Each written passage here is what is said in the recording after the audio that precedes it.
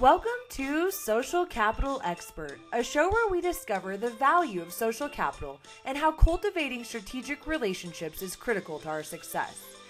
In each episode, your host, Sarah Frances McDaniel, will explore the stories of fascinating people from all over the world to better understand how their ability to build relationships has led to their success.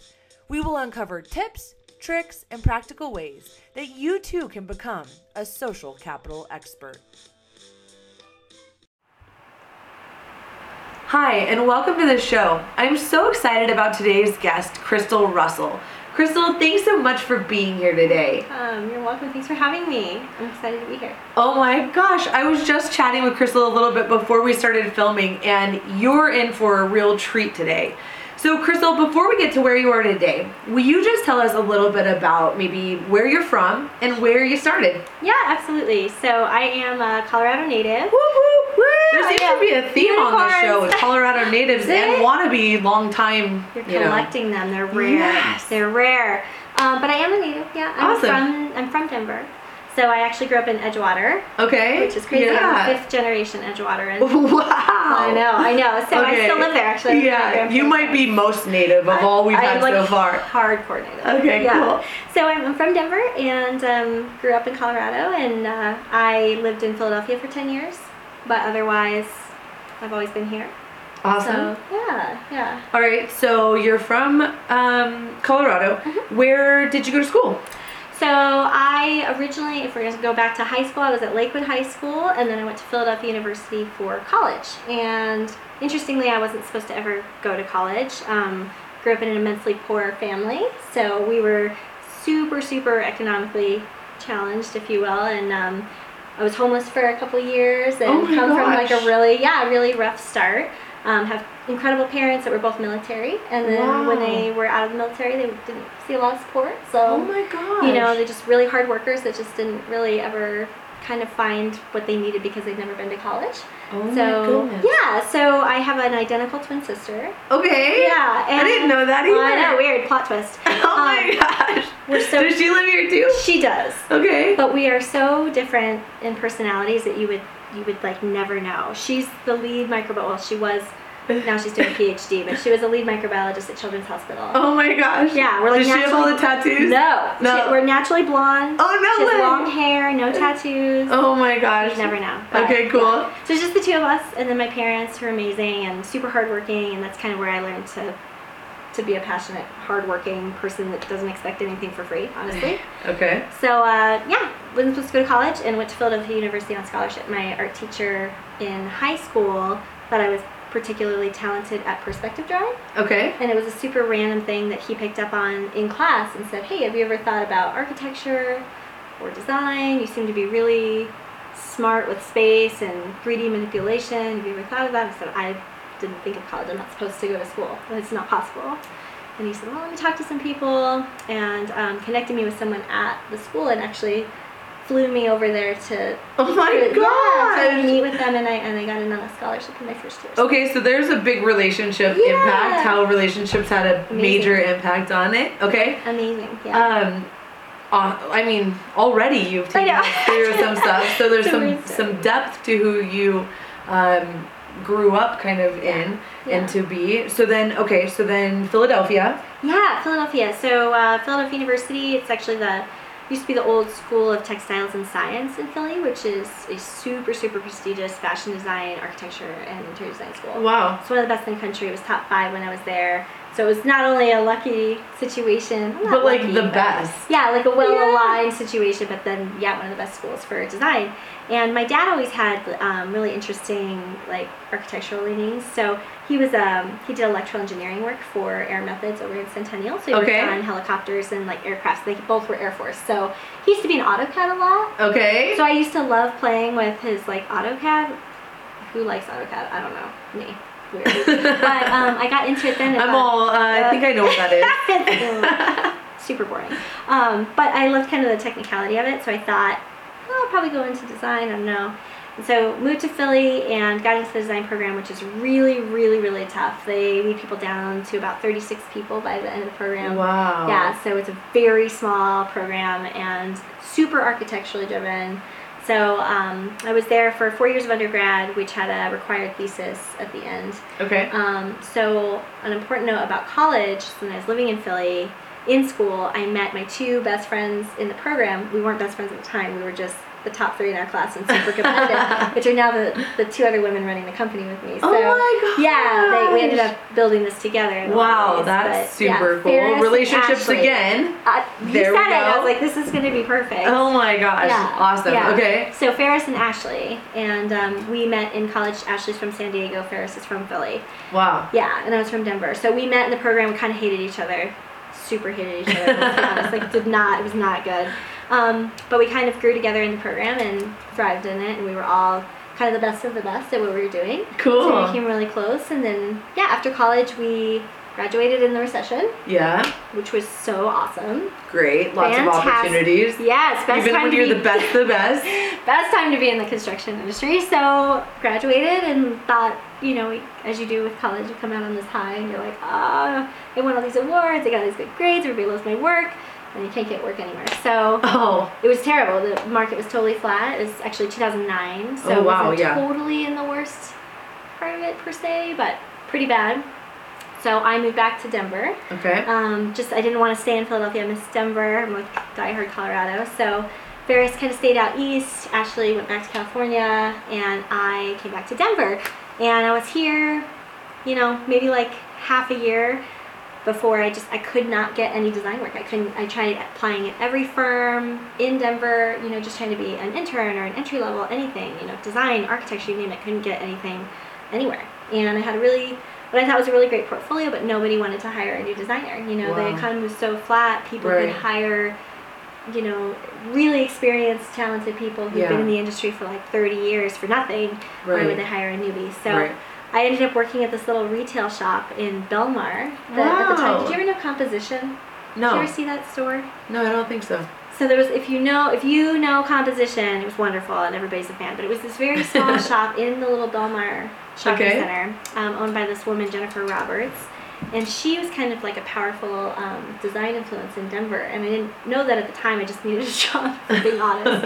And it was kind of close to where I was living. And it was just this little shop that sold like custom furniture made by Denver people. And custom jewelry sold by Denver people. It was all local. Yeah.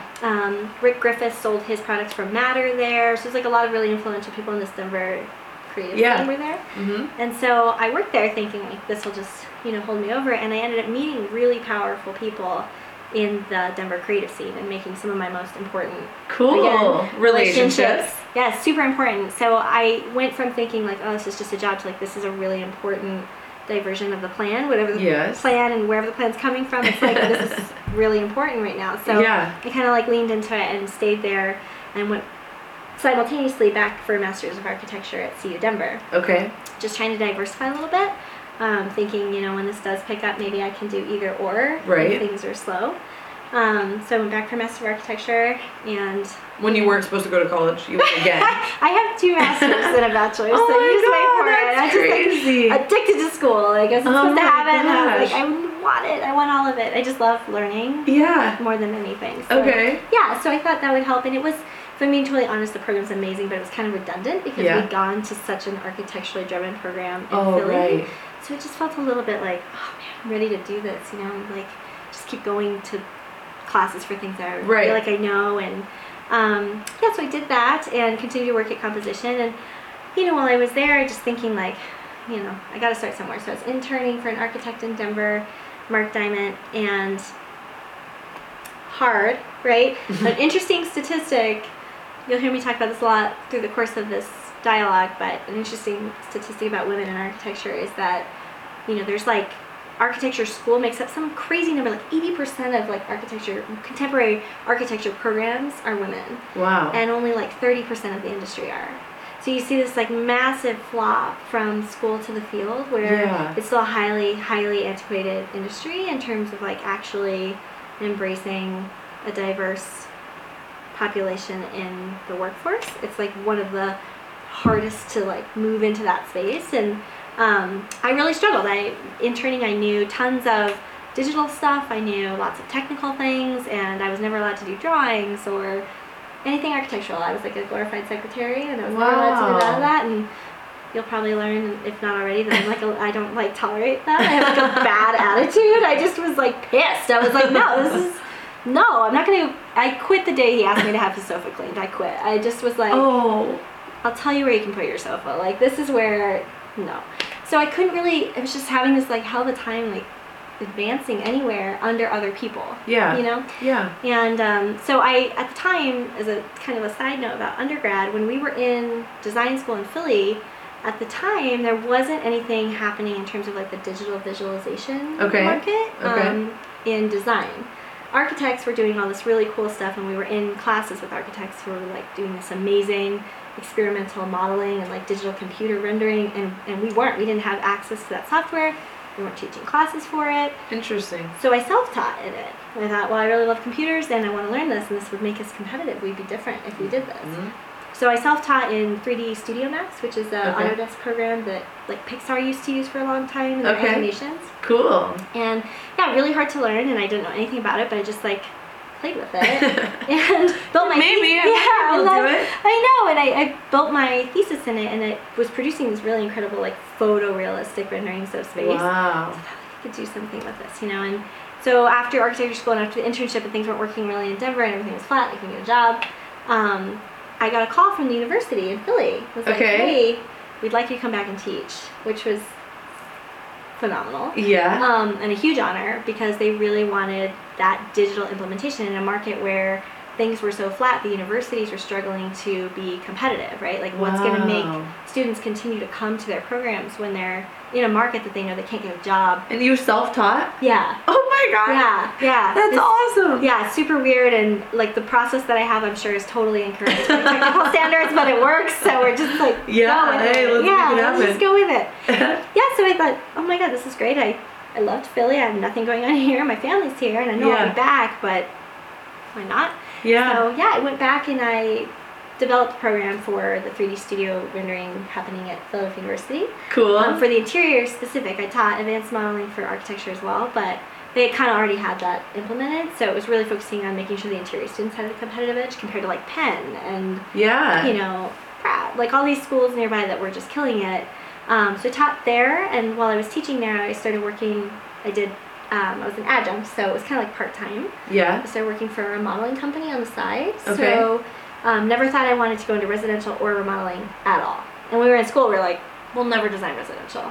And here you are. Pits. Yeah, no, I'm just like 99.995% residential. Wow. And TVL, So, I started working as a contractor. He was one guy. Okay. And he moved from, very important relationship, he moved from Romania, immigrated from Romania like 5 years prior. Okay.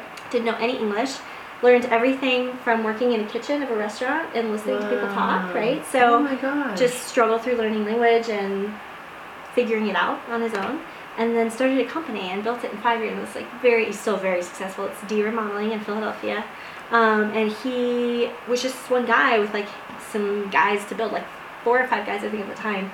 No designer, no like office. When I applied, he was like, yeah, we work from a small office in East Philadelphia, and it was like his busted house, like in his basement. It was really weird. I was like, respect it, but like going in, I was like, I don't think this is how I die.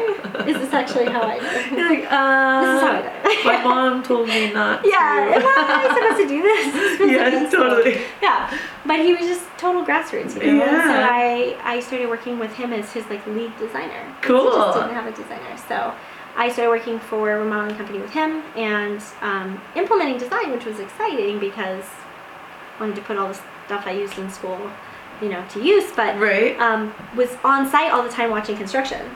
So I started seeing how everything was actually going together in ways that we didn't learn in school, and learning things like, we'd get on site and they'd be like, Crystal, where's the rough-in valve? And I'm like, what is that?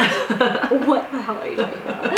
So I just learned like things that are actually needed, that are important, that you have to follow through with, that installers need, and whatever. It was like this really raw, like rugged, being on site all the time, handling product deliveries, just learning so much about getting it done. Construction, actually getting it done. Yeah, and I fell in love with it. I was like, this makes so much sense. I mean, this is kind of where I think I want to be eventually, is remodeling. Weird. Yeah, super weird. Like, not glorious at all. But I yeah, I taught at the school, and I worked with him for, I think it was like 3 years. Okay. And I was living in Philly, and I actually didn't see any sign of stopping that because the teaching was kind of getting really big. You know, I had started digital classes to supplement my in-class teaching. Okay. Because the concepts were too hard to learn in that amount of time. So I was creating like video cool. tutorials. Yeah. And they went super viral on the internet. So I had like worldwide followers of this like 3DS. I just thought like I could make a thing of this maybe. Oh my gosh. Yeah, and I didn't think I'd leave there. And then my dad actually suddenly passed away when I was out there. So in 2012, actually, end of 2012, September of 2012, he had multiple sclerosis, but he was doing okay, and he just like very suddenly died. Oh my god. So I was living. No, it's okay. He was really sick, you know. So it's one of those things you look at like he was miserable, you know. Yeah, and right. Awesome guy, super young, 49. Oh my gosh. Yeah. So young. Yeah, but that was like everything I needed to like. I always call it like the proverbial like fire under my ass. Yeah. Really. Right. Because I think everybody deserves to have that moment of like big picture, like life is way too short. Totally. Am I actually, if I stop right now, am I actually doing everything I wanted to ever do, assuming that maybe tomorrow isn't a thing? And it was one of those moments of like, it was very, very, very close to my dad. Of everyone in my family, he's the most similar to me. So I kind of felt like I was losing like my only piece of like the creative person in the family. Everyone else is like a scientist or whatever. So I just had this like big ass wake up call. It was like, you know, I always wanted to start a business. I've been in the remodeling thing feeling like it was good. I've been self-teaching. It's like, you know, you're empowered. You have ideas. Just go. Like, who cares? Just go. So the recent article was talking about, like, my big slogan is, like, no toe dipping. I, like, don't toe dip at all, if anything. Just go all in. Yeah, and this started that trend of, like, bye. Like, I just was like, okay, I actually don't care about anything anymore. I'm too depressed to care. So it started out as, like, a grief thing. Yeah. And I quit everything. I quit the university. I just have to be back in Denver. You know, I was away from him when he died, and that really, like, you know, really messed with me. And thought I should be with my family. I should be in the state I love. I should be doing exactly what I want to be doing, even if I have to invent it. Yeah. So I quit everything. I moved out of my place. I mean, I cut my lease. It took like 30 days to me to like, get out of contracts and like get back to Denver.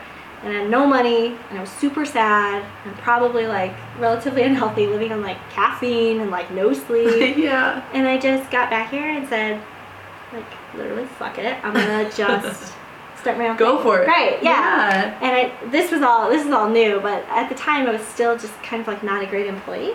Because every time I immensely respect the people I work for and know that they're there for a reason and they've made it there for a reason. I always had ideas. I was like, oh gosh, if you did this one, and I couldn't do anything with it, and it like drove me crazy. And I was working for Dan. He was so smart with the remodeling company in Philly. So smart with construction and so smart with business development, and then he was so bad with his people. Right? Like his employees. So I always thought, like, man, you're making mad money and you're busy and your people hate you. This is a weakness, because if you fine tune that, you're in a team of people that love to be here, you'd be exponentially more successful. And you just don't see that. I always had opinions about that stuff, and I thought, God, I could just like take parts of what he's doing well and make it things. So I did that. I got back here. I said, okay, I don't know how to do any of this. I don't know how to start a business. My family's not even gone to college. I'm the first person that went to college in my family. Like, business is not a thing. You know, so I thought, well, I'll look it up on Google and just like figure it out. So I just, I figured it out. I don't know. I Googled it. I looked up how to start an LLC in Colorado and went through some like online law service and like filed really quickly. I advise all the time, as a side note, to young people who want to be entrepreneurs, because everyone likes to talk about how difficult it is to start a business. And I'm not undermining it. It's harder to sustain a business. That's the trick. But, you know, it's like people just really like stifle themselves and just like thinking it's too hard. Yeah. It's just not. Like, I just went for it, filed that, I had no money, and I just, you know, was really strategic about trying to develop a brand that didn't cost anything up front. So how can I start getting work without having built in Denver ever? Without having independently built anything on my own at all. So I basically have no portfolio to show anyone. And I need to try to convince them that they should hire me and I look like I'm 10. I'm like, what? Now the business has aged me, but I'm telling you, in 2013, I looked like a baby. So you still do. Yeah. I'm like almost mid-30s. Almost I know. I found 3 gray hairs last week, so. I know. That happens to me right too. here. They all go to one spot. And they're like this long. Yes. Yeah, and like straight out. Yeah, they just like, and they blow in the wind like this. Yes. I'm like, where have you been? They're like been? a different hair. Yeah, totally. Straight out. I know, it happens. I am in my mid-30s. Can I ask how old you are? I'm exactly 35. Yeah. I'm 32. Oh my gosh, I'm better than ever. Right? I can't wait to be Totally. 40. I say this all the time. I'm like, can I please get to 40? Oh my I don't know gosh. why. Just Yeah. think people will take me seriously at 40. Yeah, I don't know. Will they? I have a neck. Yeah, Will exactly. Brand new and Brand beautiful. new, you guys. You gotta tell us, when she came in, when she was talking about it, she said it was, tell us what it is. Unhireable. Unhireable. You took the plunge. You I made did. it serious. Might as well put one on my face. Oh, man. Why not? I went with the hand and then I went with the neck. It was like, there's no going back. Oh my gosh. I love it. Hey, I love it. Thank you. Just do you. Yeah, it's awesome. It's just like living artwork. But yeah, I don't know. I just kind of jumped in. And it was not that easy, of course. But I decided I had this really unique skill in developing renderings of spaces that look like photographs. Yeah. So I said, well, if I design them, what's wrong with developing a hypothetical portfolio that doesn't exist Yeah. and selling it to people like I've been doing this for years? Yeah. What's the problem? So I, developed this, like, I'm leaving out a very important point that I did also get an MFA in media design while I was teaching in Philly. I got a fine arts degree in copywriting and video production and media. Oh my gosh. I know that sounds awesome. super casual, but it's not. It No, was like that's a huge. separate thing while I was in Philly, and I wanted to do it because I kind of was getting the itch to start a business at some point. Okay. And so it was on the side of teaching and the remodeling, and I was doing just like night classes and online classes to get that done, and it's totally how I built the brand, right? Oh like my I gosh. learned logo design, I learned, it was like graphic design and all the things I didn't know in design school, specific to like web and copywriting and content and product design. So when I was here, I thought, I'll use all that. So I designed my own logo. I did like the taglines, the typography, and the content, and I did the website. God, that's amazing. And I loved it. It was fun. I really liked it, and I just felt like it helped me figure out all the nuances of the brand and the pillars of the brand in the beginning. It was just me. So this is the logo. Anytime you see someone branded with the umbrella, they're an employee of mine. Okay, that's cool. You don't have to get it, but I do buy tattoos for all employees with the logo. They all have one. That's awesome. Freakishly cultish, maybe. Well, you're into it though. I know. I love authenticity, and definitely you It's like a are club. who you are, and it's It is. awesome. We go into meetings sometimes and we all shake people's hands, and everyone's kind of like, Who are you, people? I'll have a marking on you. I'm like branding, literally branding 2019. Yeah, right? That's how the it truth. happens. This is how it goes down. There it is. Yeah, so we just watch for it. Yeah, no, if you see it, they belong to me. But there's like a logo and like the website and everything, and I just did this portfolio of rendered spaces because I couldn't pull any of the pictures of work I'd done in Philly because Dan didn't want to share it for my personal business use, which I understand. Right. So I just sat and I would like design and conceptualize spaces like I did in school, build them, render them, and put them on my site as projects. And I wasn't pretending that I had actually constructed them. I would just say like the Baker Kitchen or the Lakewood whatever. Yeah, whatever you came up with conceptually. Exactly, they look like photos. So I had a whole portfolio of these designs that I had made, but people couldn't tell that they weren't photos, which is pretty sneaky. But it was like fake it till you make it in the beginning, and so I built all that. I took a job at Home Depot when I was building these renderings. Awesome. It was like part-time work because I thought, oh my gosh, I'm going to make these business cards and I'm going to put them in people's bags when they're checking out, because anybody at Home Depot thinks they can do it themselves, but they can't. And they'll call me eventually when they find the card in the bag, and they're desperate. Didn't work that way. I was only there for like 7 days. Oh. Because honestly, I went there, so I'm going to make money here and try to market my brand while it takes the inherent forever to get this off the ground. And it didn't. I mean, I launched the site and I started getting calls right away. Oh my gosh. And yeah, a lot of them were about the portfolio, being like, oh, I just love what you did with that, whatever. And I'd be like, oh, I know that was a nightmare. Let me tell you about the Baker Kitchen. It was a nightmare. Yeah. They're not real. But I got a lot of calls, and they were like fancy clients right out the gate. And I just thought, oh shit, okay. Just off your website? Yeah. Oh my goodness. Just Jesus take the wheel. So I literally I said, I'll figure it out. Right? No toe dipping, just go. Yeah. So people would call and say, we'd love you for an estimate. And I'd go and I'd practice talking about the company as a we and us. And try not to seem like it was just me. And, I'll present the work of 20 people, but they don't have to know that it's just me. And I pulled it off. I built my first, I think it was probably 7 projects by going in and meeting clients and designing and just figuring out the contract and charging them, and just everything was like off the cuff, you know what I mean, just like go.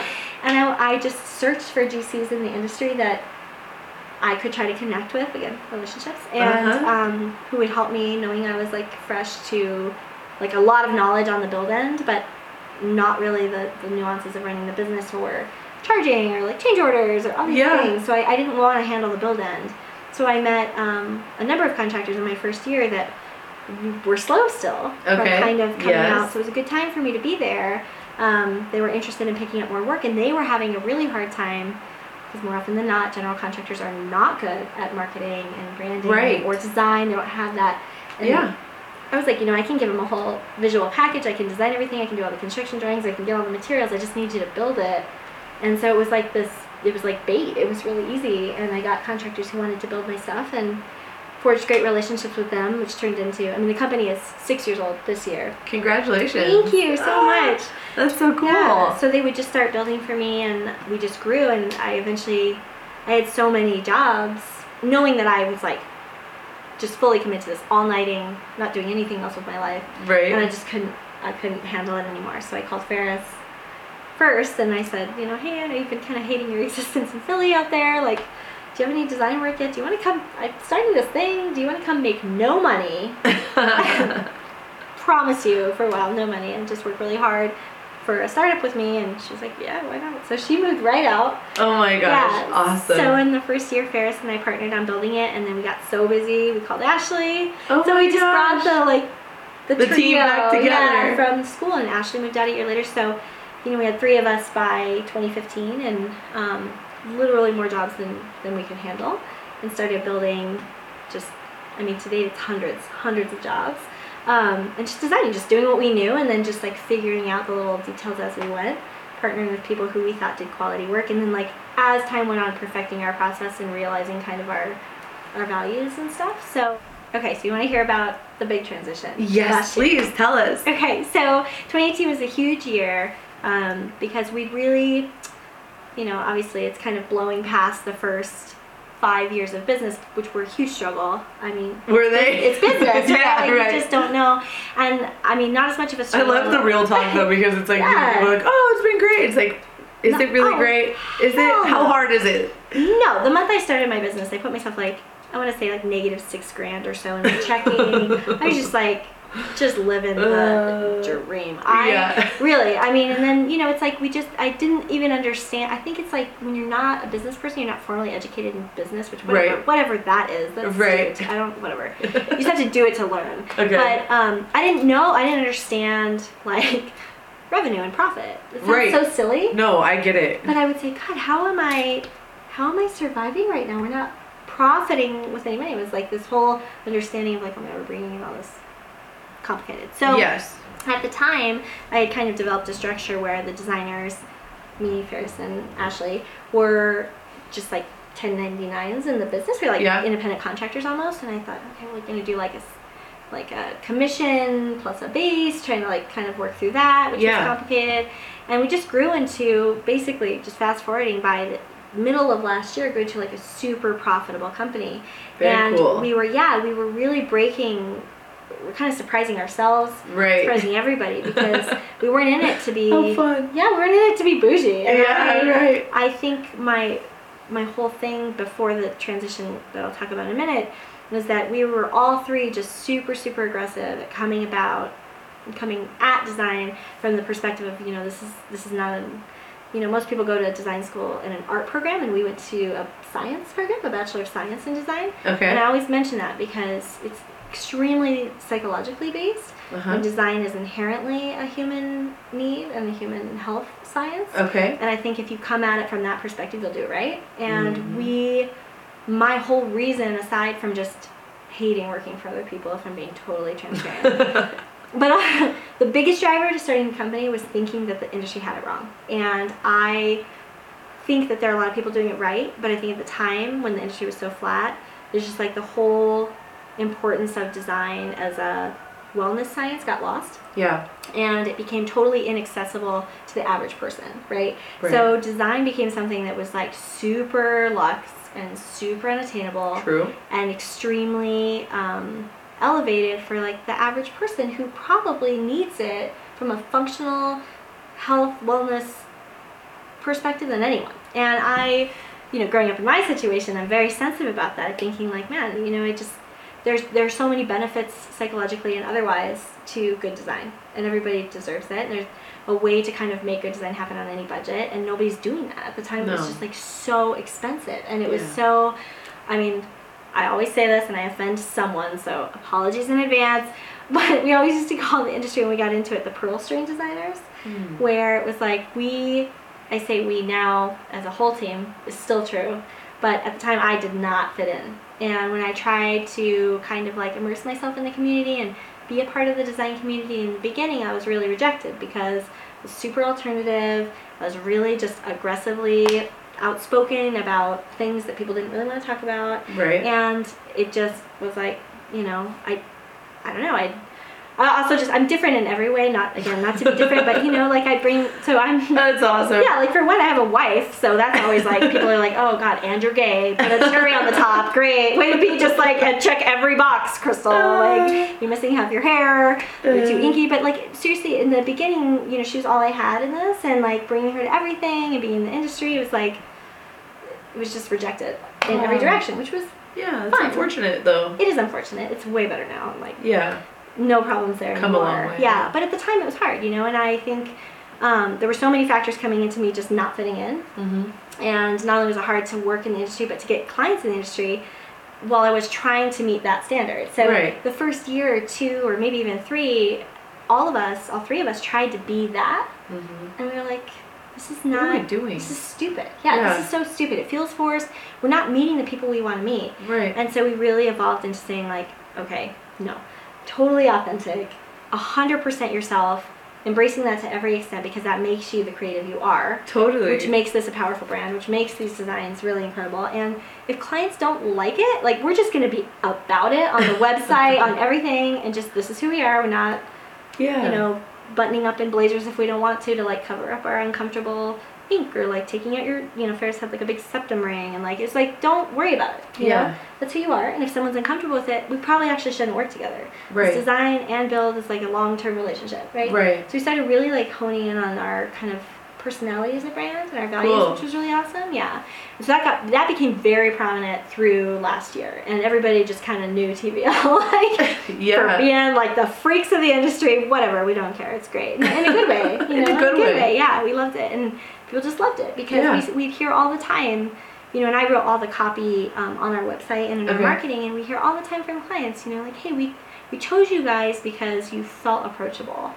And we get that still to this day all the time. It's, people hire us because they feel like they can sit with us and they can talk to us and they can be transparent about their needs in their home, and they're not embarrassed, and they don't feel like they're going to be outpriced or like judged. Right. And it's a friendship, and it's a relationship. We really value that. So we really that was locked down. Everything was great.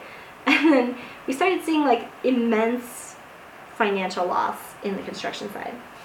And that was kind of happening because as the industry started to boom again, and there was a lot of money to be made, all of the people that we've been building with since the beginning, we love dearly, and good friends of ours, and we owe a lot to because they got us to that place, but started to get really lazy. And I'm talking like GCs, because we would essentially build our contract around the whole design experience. So we'd say, okay, we're coming in, we're the first point of contact, which is really unique in this industry as a designer. It's usually the contractor pulls in the designer, right? So we would be the first point of contact. We'd come in, we'd meet with the client, we'd do an estimate, we'd survey everything, we'd give a free rendering with every proposal, Wow. Every person in my company has to be able to render. That's a huge, in that program. Yeah. It's like a huge plus.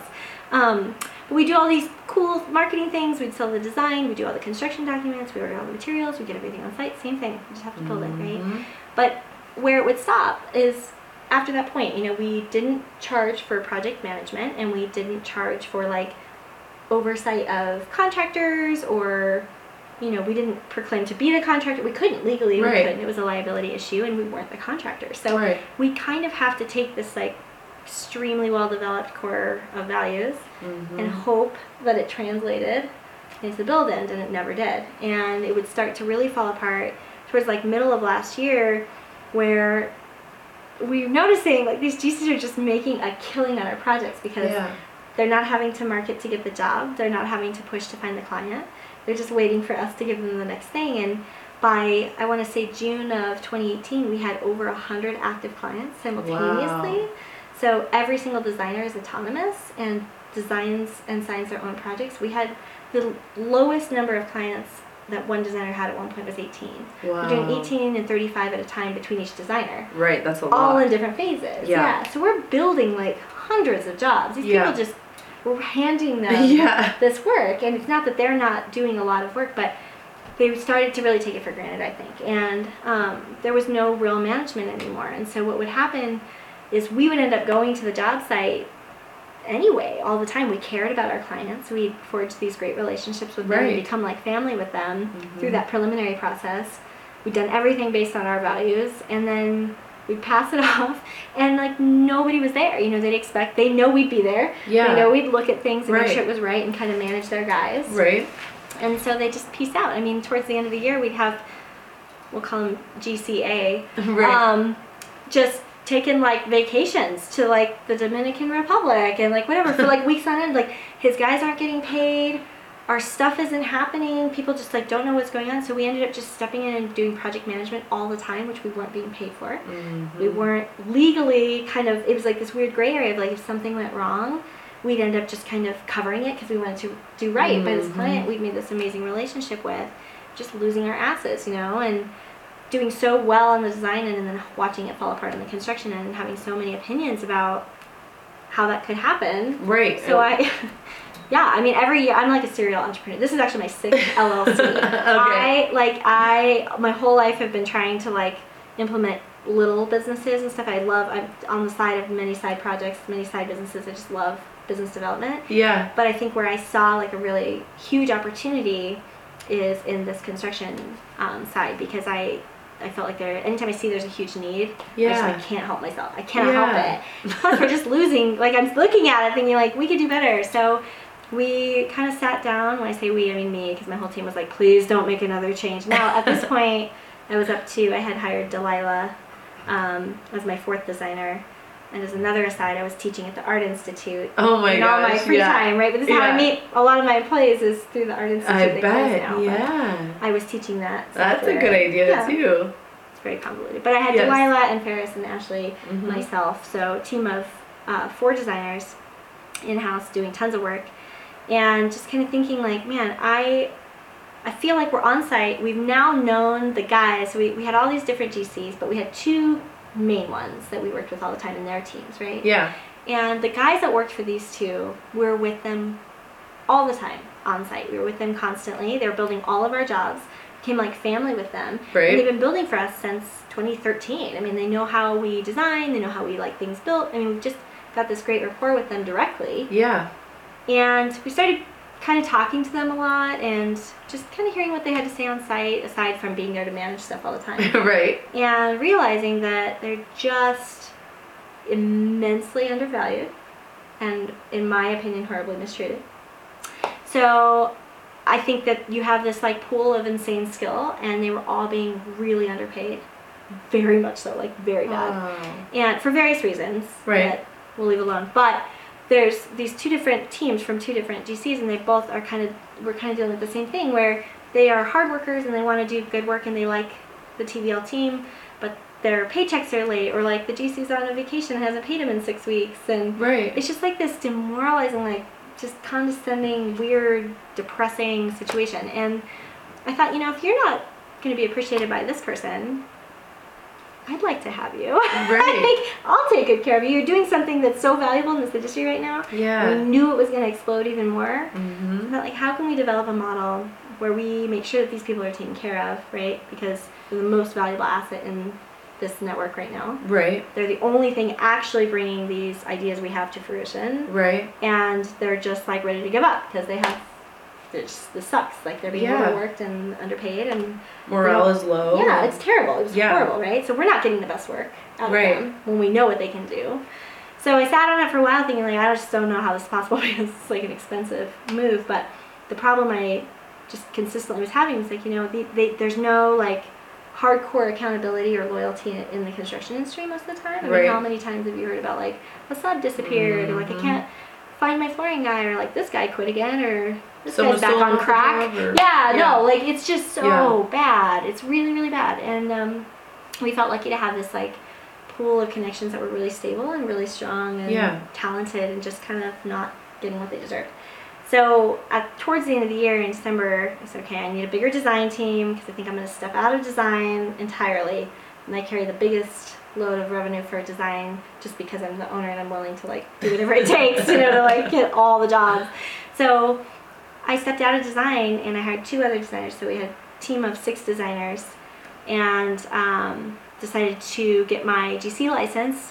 So cool. Well, I was like, congratulations. Thank you. Yeah, I was like, I'll try. So I sat, it's a hilarious story. I didn't study at all. I thought, I've been in construction forever, I'll just give it a shot. I was like, I don't have time. Like, anything was above it, I just was like, I'll try it, and if it works, great. Let me give it a shot. 15 minutes to go take this really quick. So I went for the Class A, which is just residential, because we had only really built residential. And I thought, I have no interest in really building commercial yet, so I'll just focus on this. So I went for the Class A license, and I failed it. I was like, shit, I'm going to take it. So I went to retake it. They're like, no, you have to wait 30 days. I was like, yeah, I don't have 30 days. This is like in my head, not waiting. Yeah, no, I'm the most like immediate gratification. When it's there, it's like it's happening right now. It's like, fine, I'll take Class B. So there's Class A, B, and C, right? Okay. And B is residential and commercial up to 2 stories. Okay. Build. And then C is like you're an engineer and skyscrapers. Yeah. I don't need that. But B was like, I'm not even trying for B. That's crazy. So it's like, fine, they won't let me take the A. I'll take the B, and I passed it. So like random. I know, it's so weird. Oh my god, that's awesome. I don't know. Yeah, I don't know why. So how does that work then? How does that work for TVL? So I got the Class B in December, and I thought, well, I could either just like try to take over the GC role and just like hire out subs. But how does that make us different from everyone, right? And how does that actually resolve the problems socially and just business, financially and otherwise? Yeah. And it's like, it doesn't, it just does not. I think this whole model is wrong. And so I started really researching like design builds in Denver. Okay. And there is honestly, that I can find, and if there is, please tell me, because I'd love to know. But I've done like endless research on this, and everybody I talk to, like there is no true in-house design build in Denver that actually full-time employs their builders. Really? They're all sub-based. So there'll be like either an in-house designer or an in-house GC, sure, and like an in-house like office team, but their actual builders are still subs. Huh. So whether they're loyal subs or not, it's kind of irrelevant. They're not in-house. So they can go anywhere at any time to anyone. So I thought the only way to really make this different is to bring them in on salaries full-time, like contractors. Wow. And it was a huge leap. I went from 4 full-time employees to 19 in 1 month. Oh my gosh. And yeah, and I said, okay, like I talked to both teams of guys we've been working with forever. I said, I respect you and I value you beyond what I can express. I think you're the reason that we're here, and I'd love to show you what it's like to work with someone that thinks that you're that valuable, and I know that in return I'll get good work out of it, hoping that was true. Feeling like it was, but hoping it was, and just not being like the crystal, like, I believe everyone's good. Yeah, the utopian. I kind of live in that place too. I'm always believing. All the time. But I did, and I talked to both teams. I said, no pressure. I'm not actually, this isn't a job offer. I'm just telling you what I'm doing. And should you be interested, I'd like to see you show up at my studio sometime and we'll talk about it. And all of them came. So, oh my gosh. Yeah, it's incredible. So I have my teams that we talk about on social media and stuff. If you follow us, there's like hashtag Team Boots and hashtag Team Angel.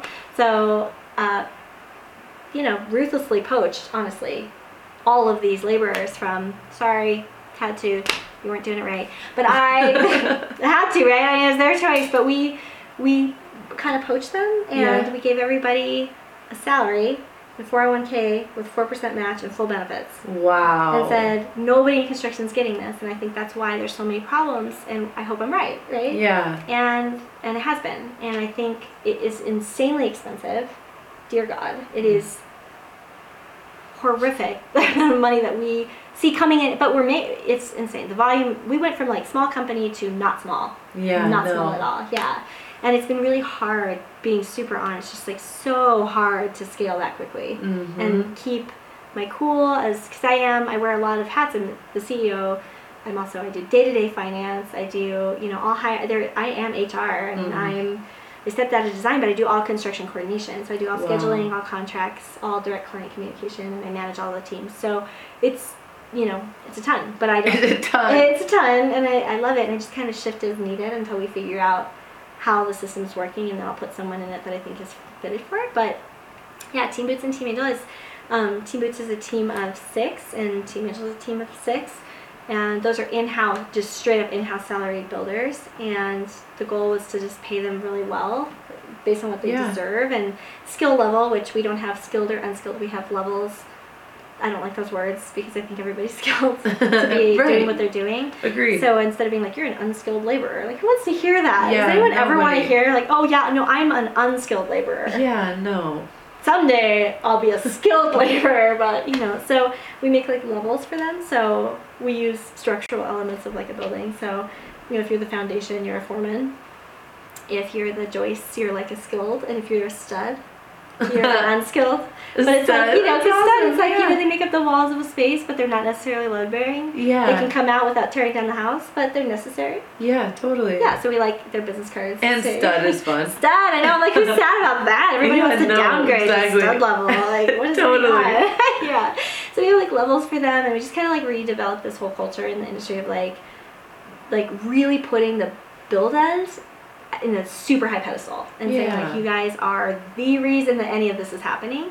So I think for so long between, it's like the culture of the industry. You either have people who are undocumented, or you have ex-criminals, or people coming off the job. Literally, the whole industry is made of that. Totally. And the skilled trades have exceptional people in them, but they are made of people that aren't given a second chance a lot of times. So both teams are people who probably couldn't be hired anywhere else, just visually, or they're past like would prohibit that, and they're exceptional people and they do phenomenal work and they've never been given a chance. So we kind of developed a culture of like, we're gonna be hard on this, you better earn this is like a huge risk for us, but they have, and it's been insane. So we will have designed and built under our new structure since January 30 jobs by the end of the year. Cool. Yeah, it's amazing. And even with a smaller design team, it's been incredible, and it's just been like the worst learning curves ever. This has been like truly the worst year of my life. I'm not even exaggerating. It's like terrible.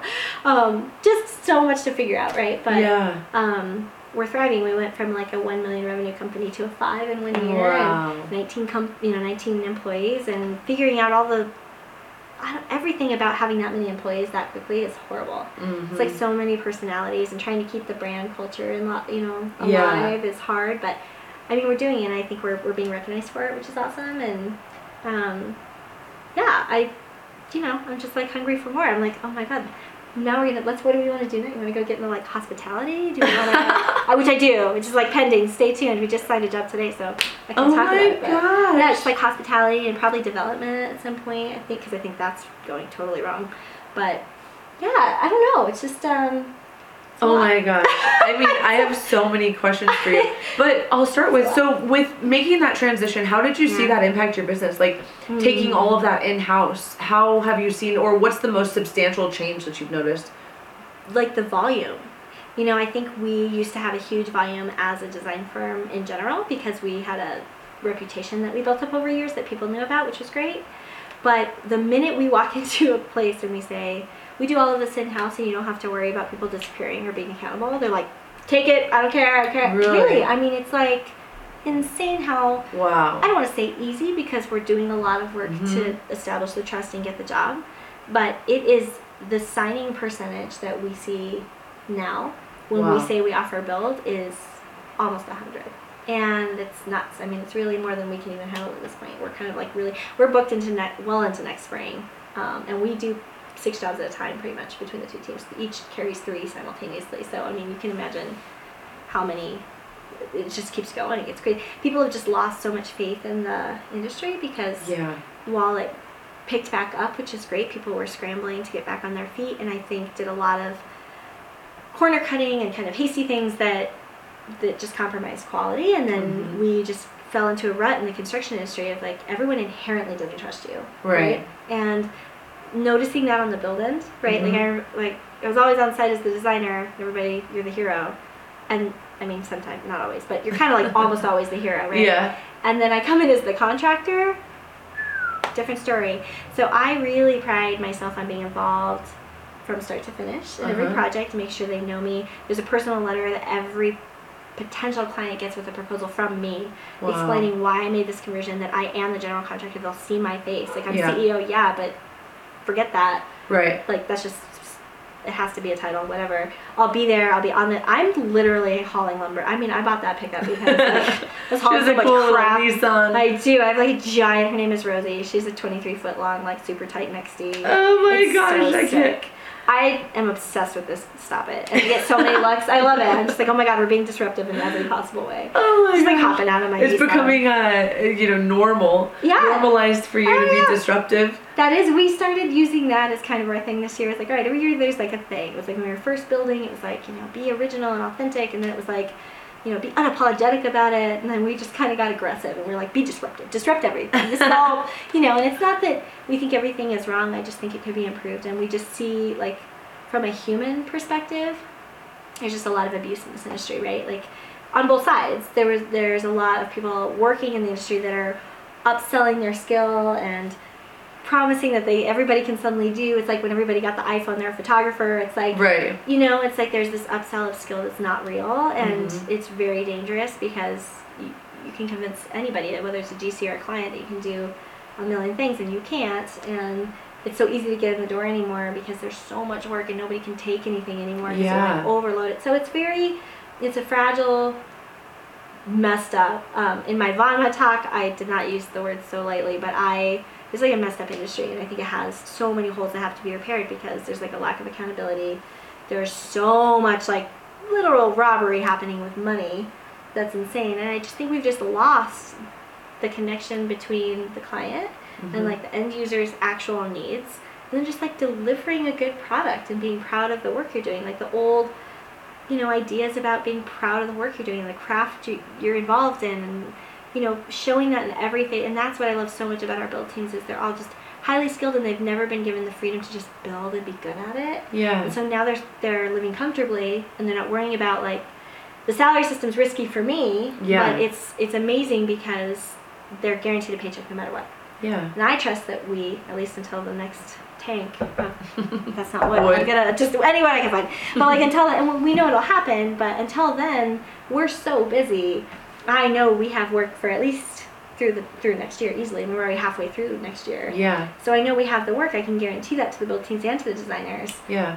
And so giving them regular pay means that they can do their job and do it really well, and not be terrified about the next job or how many hours, or like this person's working more than this person. Is just very chill. Synergetic. Yeah. And then it creates a very predictable financial system for me as the GC. When you think about bidding, right? We've totally turned this on its head. This has been like very confused. Talk about disruptive, like very confusing for everyone involved. I was so stressed about it. I had to go to my attorney at the beginning of the year to talk about like a construction contract and like bidding. And he was looking over everything. He's like, I actually don't know.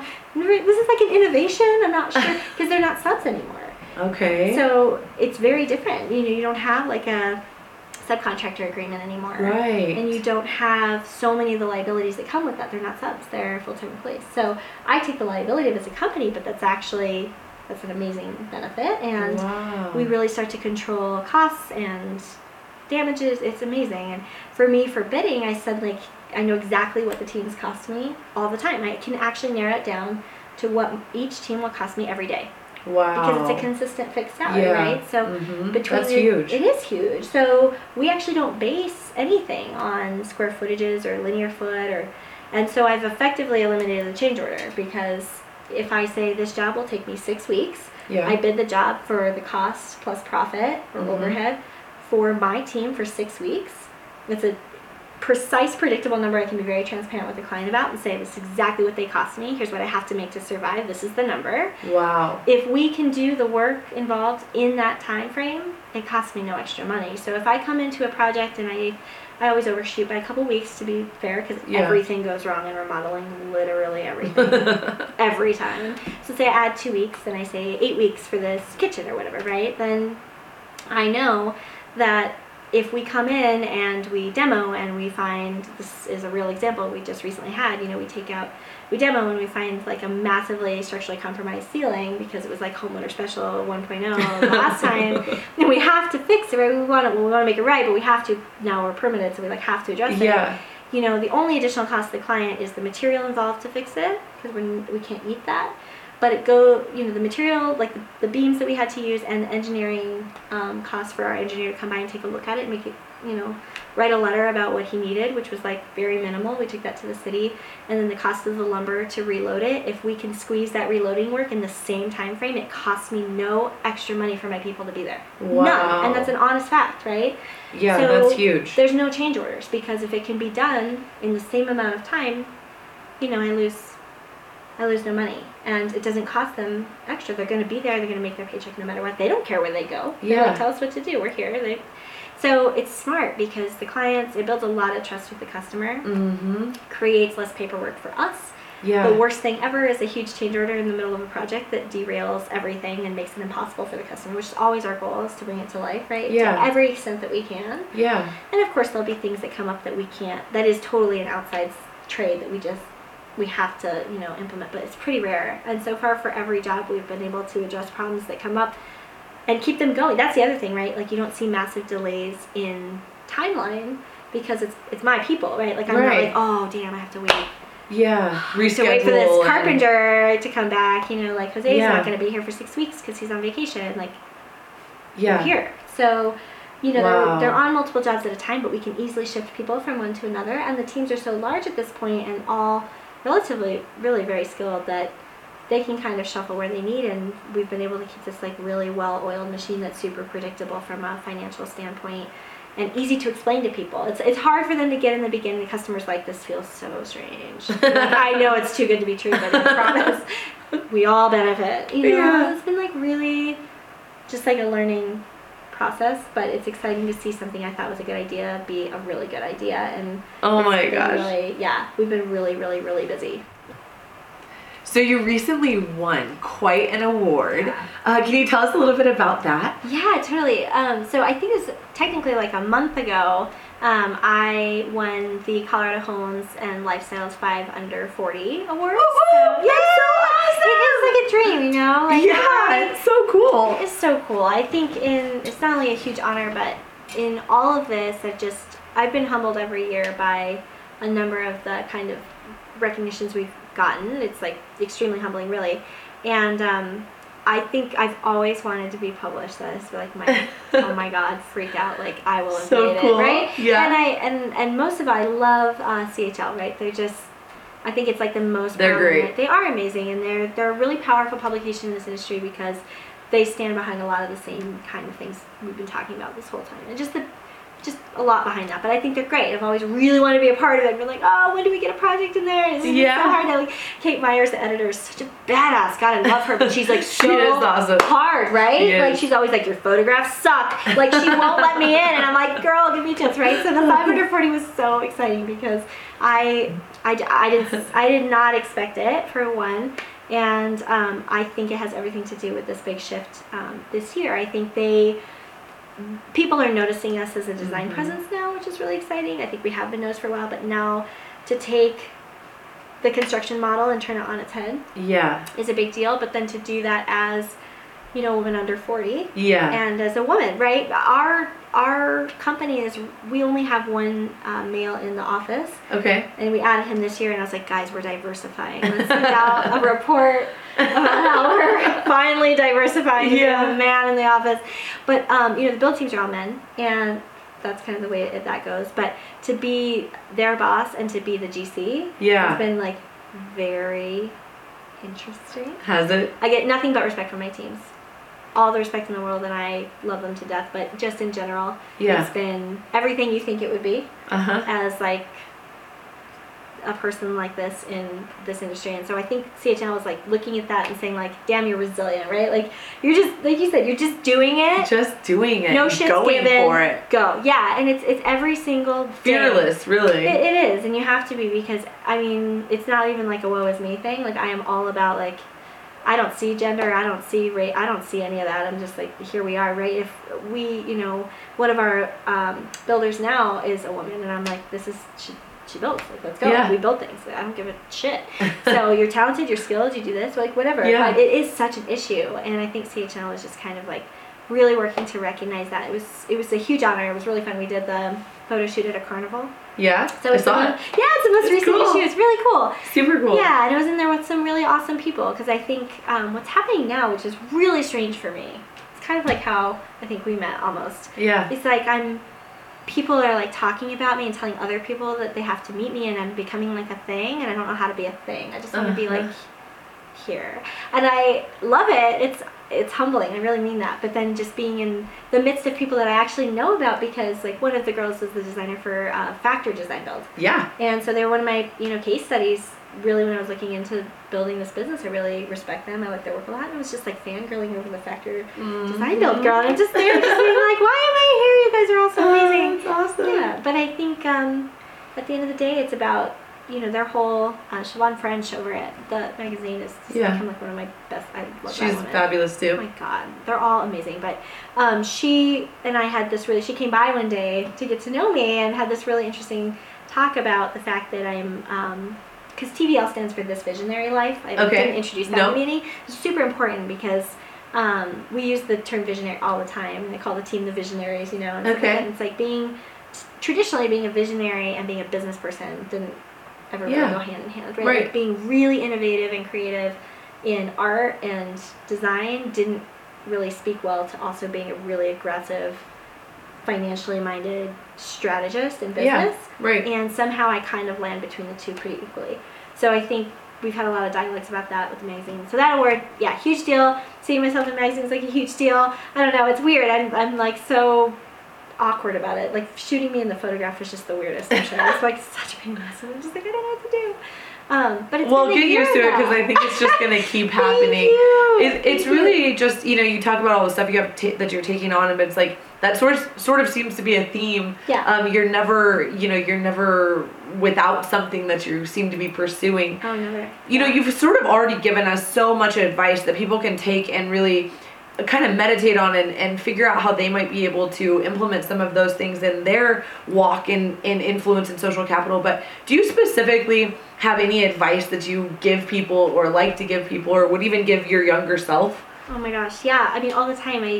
I'm asked to meet with people in college a lot. Okay. Women specifically, to talk about like starting businesses or doing any of this. And my advice is always, it's the no toe dipping thing. They usually they actually no use toe that. Dipping. Yeah, they use that in the article. It was like my slogan. It was like no toe dipping. That's awesome. You have there is, and it's such a cliche thing to say, but in any relationship, in any partnership, in any experience, in any thing that you're jumping into, you just don't know until you do it, right? Right. And I love one of my favorite things that was ever told to me in recent history, only last year, was from Gretchen Jones. She's a brilliant fashion designer in Brooklyn, and I went and did a podcast with her with Ferris last year while we were in Brooklyn for the Indie Congress, and she said, failure is not failure, it's feedback. And I was like, dude, that is so real. Mm-hmm. That is so real, and it's so cliche in so many ways, but it's not. It's like, we're so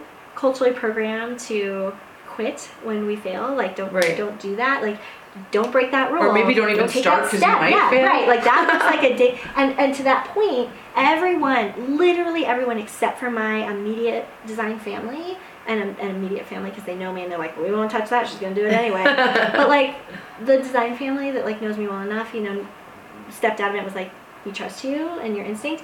But literally everyone I interacted with in the community I tried to get advice from or I sat down with was kind of like, that is so risky. That is not, people aren't doing that for a reason. Don't, you're gonna bankrupt the company. You have such a good thing going, don't ruin it.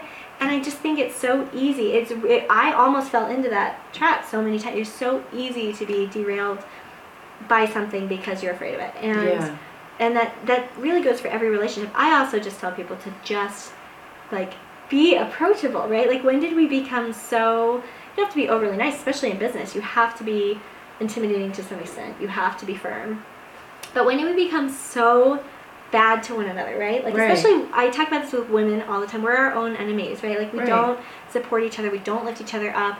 And in an industry that struggles to find a balance between, like, these, like, masculine dynamics and construction and all this, it's really hard because we just, like, drag. I'm trying to think what movie it was where they talk about lobsters in a pot. Have you heard this? No. Okay, this is true. And it was in a movie, and I'm trying to remember which movie it was or which show it was. But they use this example of lobsters in a pot of boiling water, right? Like, when you put live lobsters in a boiling pot of water, male lobsters will frantically come together to create a ladder that each one can climb out until the last one gets pulled out by the rest. Really? The female lobsters will literally try to get themselves out so aggressively that they continue to put the other ones down until they all die. Oh my gosh. It sounds crazy. I know it's like a huge downer, you guys. I'm so sorry to be like that. But this is a really important point about social dynamic, right? And relationships, especially as they pertain to business.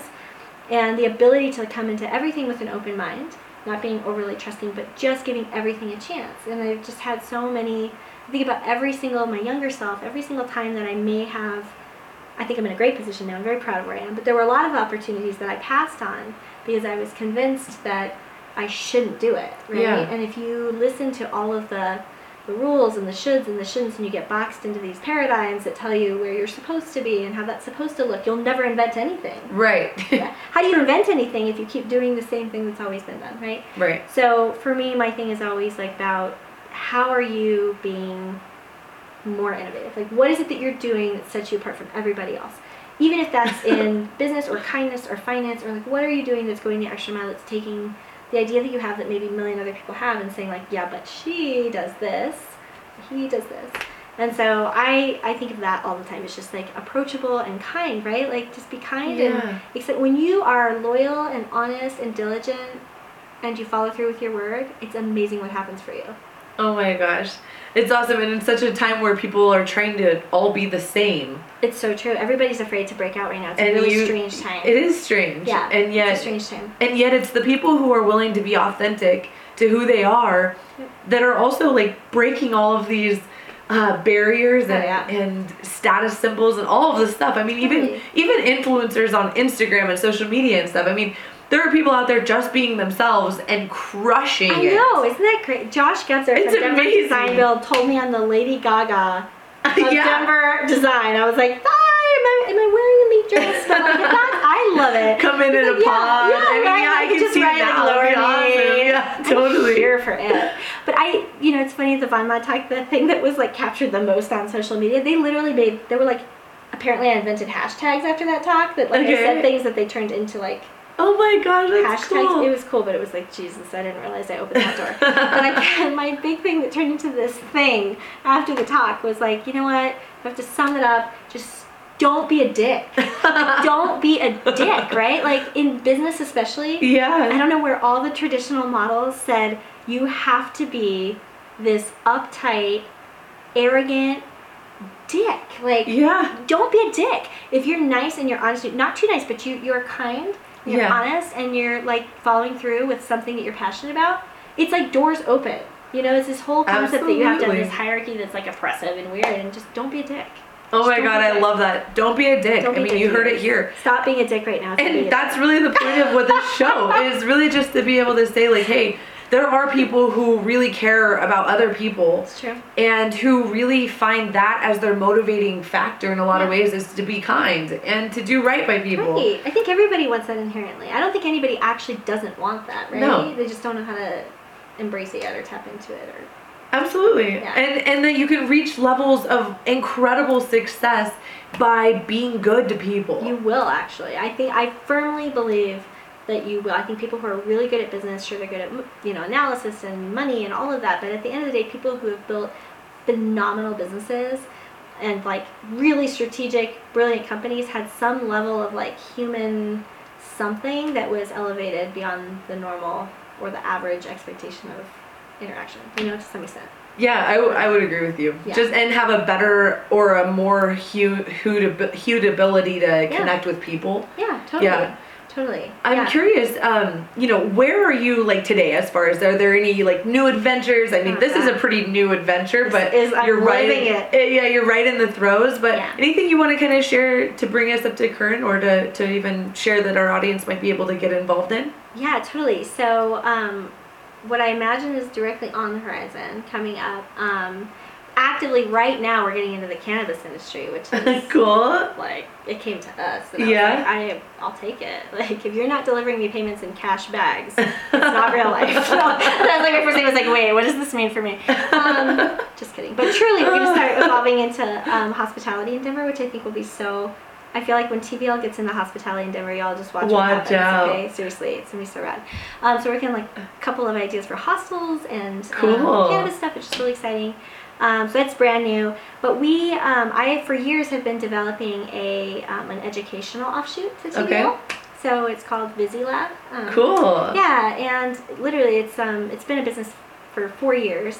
But I'm really trying to get the time to step away. Who knows? Like I can't even take a shower. So when I get to the point of like doing another business, I'll let you know. But it's pretty close to getting the point of just taking the educational element of like teaching my thoughts on business and management, and then also just the digital stuff that it's built our company. The visualization, the modeling, the rendering, the stuff that's really unique. We're kind of one of the only firms using 3DS for interiors right now. Okay. And I think having this like educational workshop for how to fabricate and build and manage and just all the things that we have kind of learned by just guessing and doing, kind of turning that into like an educational like think tank for people. And I get asked for that a lot. So I think it'll be exciting to do that, like a membership based kind of thing. We'll try to do the next like probably 9 months. Super cool. Yeah, and we we're just full service now. So we got a showroom now, and at the design studio you can like come, we have products in there. It's wow. Crazy. Yeah, we're like a one-stop shop for real. So. Well, we will have all of the information on how you can get involved and get in touch with Crystal on the show notes. So be sure to check those out. And before we wrap up, thank you so much for everything that you've shared. I mean, there's going to be so much goodness in the show notes where people can just kind of, kind of chew it up a little bit, because it was a lot. But it was, do you have any kind of final thoughts that you'd like to leave us with? I just think I do have a very important final thought. Okay, actually. Cool. I think we need to be, this is such a soapbox and I won't get on it for too long, but we need to be encouraging young people to be in skilled trades. Okay. So there's an organization here in Denver, and I can't remember the name. It was mentioned by an audience member at my Von Mon talk about encouraging people coming out of high school, instead of saying like you have to go to college or you'll fail at life. For people that are now in like a crippling debt hole from student loans in college, I can tell you that we're just lacking skilled, meaningful labor, right? Yeah. And skilled trades, woodworking and welding, and these are beautiful, amazing crafts that are not going anywhere, I would say. And I think they're coming back full force. And I think we need to work on encouraging people and their children or younger people in the industry to believe that that's a really successful way to go. That's like a total side note, but it's very important to me, because I think it really, we are all, people who are passionate about this industry are fostering that and wanting to hire people like that and support people like that, especially ones who are starting young and then really developing into like highly skilled trades, people that like love their craft, tile, stone, masonry, welding, wood. Oh my God, it's such a lost art. It's impossible to find, and we're really negatively affecting this amazing industry by telling kids that they have to go into college, X, Y, and Z. Yeah, really. Yeah. The best laborers I know are people who are like, I'm not going to college, I'm starting this now, and they're way ahead. They're way ahead of the game. Right. My first friends to make millions were people that never went to college, because they it's all in the building industry too. I mean, they started doing their craft because they perfected it, and by the time we all got out and figured out what you were going to do with your degree, lived on ramen for 3 years and like whatever, they were building things. I just think that was a point I made at Von Mon, and there was an organization here in Denver that's trying to like really foster that. The Home Building Academy in Denver is really amazing. I did classes there to get a superintendent certificate, and I noticed how many young people are going there. Yeah, it's a really cool resource for people to know about if they would like to get involved in it as someone who may want to go into skilled trades. Absolutely. Or promote someone to go over there. Yeah, it's very important. And we've had their one of their directors on the show, as well. So she, Cheryl Schutte, Love is Cheryl. involved. Hey. Yeah, so Hey, she's Cheryl. fabulous. She's fabulous. And with more people like her who are pursuing and developing that, and more people like you who are saying, hey, this is a safe place. Totally. Both for people and for women. And putting these things together that are creating an environment that people want to come into will play a huge role, hopefully, in being able to sustain some of that. Absolutely.